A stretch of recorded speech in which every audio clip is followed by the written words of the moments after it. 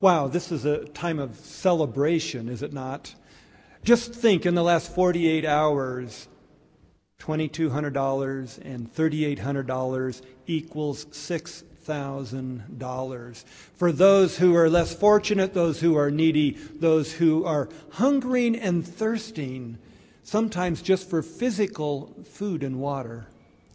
Well, this last week, we also were celebrating St. Patrick's Day. It was sort of the holiday du jour in all of the schools and preschools, and we all get into it, whether we're Catholic or if we're Protestant, whether we're Irish or not. They turn the river in Chicago green, and everybody's Irish for a day. Well, in honor of it being St. Patrick's Day this past week, I've included in our worship material things that are from Celtic Christian spirituality. And Ireland was a part of that great Celtic movement that occurred. And so the call to worship and the prayer of confession, that was Celtic in flavor, and it was not remembered by priests or written down. Those two items were picked up in families that were in the Outer Hebrides Islands and who had passed them from generation to generation. And somebody in early 20th century went out to these islands, to farmhouses, and asked them, "How do you pray?" So in a way, we're all Irish on St. Patrick's Day.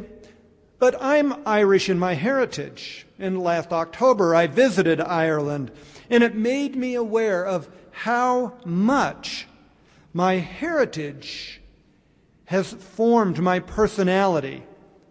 You see, I love to tell stories, which is very Irish. And I can tell true stories, and I can sprinkle a little fairy dust now and then. And I can make up the darndest yarns with hyperbole or actually pure fabrication. As they say, this is the Irish way. The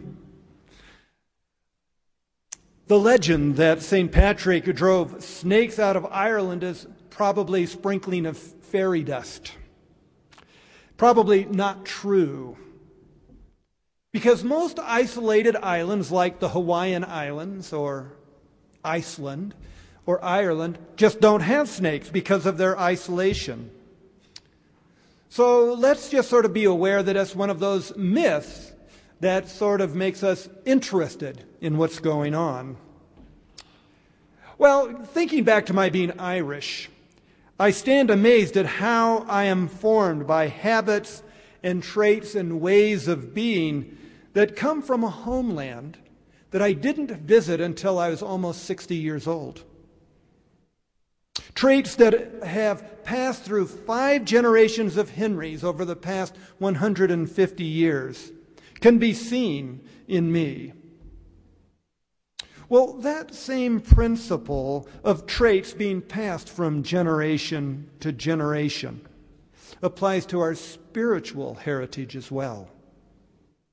We are molded by the Christian roots of long ago, by the culture that we live in this country, which has its foundation in Christianity. And if you come from a Christian family, your family heritage has formed you in the Christian way. And we can't even fathom these ways, and yet they stand at the core of our very being. Now, snakes may not have been a part of Ireland, but boy, they were plentiful in the ancient Near East, where the drama of the beginnings of our Christian faith was formed. They play an important part in forming history and lore that we now are receiving somewhere between 4 or perhaps 10,000 years after the facts. In the shadow of earliest prehistory, each civilization has a story of a garden, of a place of beginnings, a place of idyllic life that has been lost. And in those gardens, the snake is a symbol of deity and of fertility powers. The loss of paradise in the Garden of Eden and elsewhere is caused by a snake. which becomes known as a crafty creature and one of the best informed. Mythical snakes were cunning and smart. They were devious, and they represented both evil but also deity. And so what caused Adam and Eve to be thrust out of the idyllic garden was their disobedience of God. And they were cast out because they had listened to the snake. Snakes. Maybe they're not in Ireland, but they're a part of our heritage.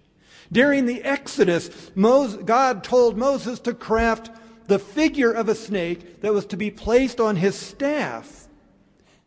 God sent snakes to bite the people, to sting them because they were disobedient to God. But then he had Moses craft the healing bronze snake on a staff.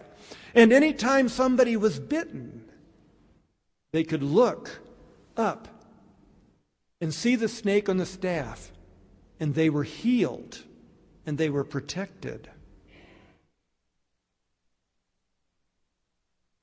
The story is later told, based upon this, that it's God's love in the face of unfaithful people that is represented in this lifting up of a staff with a snake on it, because God sent healing and redemption and renewal to the people.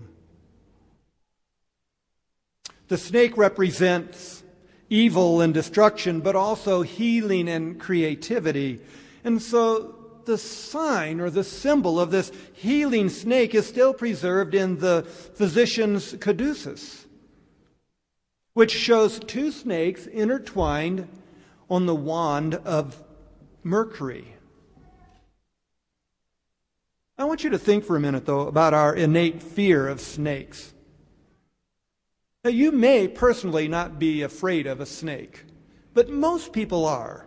And that innate fear is embedded in the lore that comes out of prehistory. Most people have this great fear because a few of the snakes are deadly poisonous, and we can't tell the difference.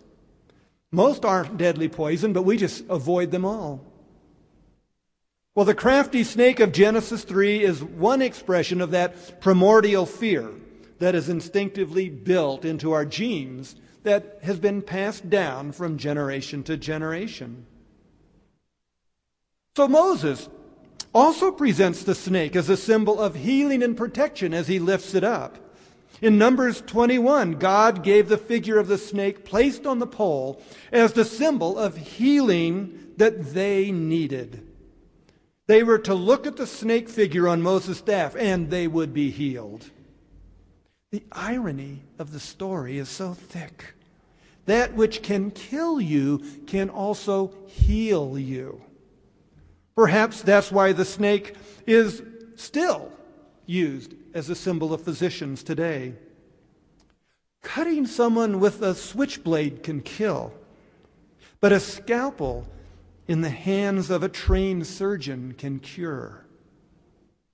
Injecting someone with a small amount of polio serum will build antibodies and protect the person from getting the dread disease. And so Moses holding up the snake in the wilderness is a symbol of the curative power of God, of healing and protection. And isn't it wonderful that the Apostle John compares the forgiveness of God in the wilderness when Moses lifted up the snake to heal the Israelites in the desert of Sinai, and it points to the forgiveness of God in Jesus Christ. John, the gospel writer, puts these Old Testament images into a new Christological statement that is both powerful and profound. The vision of Jesus being lifted up on the cross is compared to the snake figure lifted on a staff. This powerful metaphor, Jesus brings healing and protection. John 3:16, perhaps the most famous of the verses that we memorize when we're little children. God so loved the world that God gave a Son, and whoever believes in him shall not perish, but have eternal life. God sent the Son into the world not to condemn the world, but to save the world. How can this be in today's world? How can we apply this to how we live now? But when you look beyond the immediate, you have hope. And you can be lifted out of your current troubles by seeing life beyond those troubles and to be drawn into the future. No one knows what the world is going to be like in 5 years or 10 years from now. The change that is occurring in our society and in the world is changing so rapidly that there are just no trustable trajectories that will show even a hint of what the world will be like. Our greatest anxieties, like those snakes coming out of the shrubs and surrounding you if you were wandering in the wilderness, those greatest anxieties can take you down. Or those anxieties can be a challenge that causes you to rise to the occasion. They can beat you down, and yet you can't lift yourself up from your burden. Things like your fears of illness or job changes, or maybe your job is becoming obsolete. These can lead to depression, or they can lead to renewed focus and energy. And thirdly, that which cures you might be painful, but that pain that you have to endure to be healed. There's plenty of pain ahead in the world, and all of us, its inhabitants. We're going to have to face what comes, and we don't know even yet what that will be. You have surgery and you hurt after surgery, but you will get better. There's pain, but there's healing. Birthing a baby can be painful, but it's joyful in its result. The loss of your financial portfolio can lead to new values and a new way of living, a simpler, more spirit-filled life. We don't know what the future will hold, but we have but to look at the risen Christ, the Christ who was lifted up on the cross, and we have an empty cross. And we can look at the empty cross to be reminded of his resurrection, and that we can have the power and the strength to live into an unknown and uncertain future with confidence and with hope. We sing about the cross and Calvary's Hill as being symbols that protect us and heals us from the sin sickness that deprives us of the abundant life that God promises. Many things in life will take away our focus on that which is most important, on the potential life that we can have if we but seek it. This theme is central to the New Testament faith. In many passages, we hear this theme, the theme of Moses and the theme of John being given over and over again. Hebrews 12, we are to run looking to Jesus. Or the Moffat translations would say, our eyes fixed upon Jesus. You see, no eyes for anyone but Jesus. The idea is that we are to withdraw our gaze from everyone else and everything else, and to gaze at the risen Christ in symbols of him.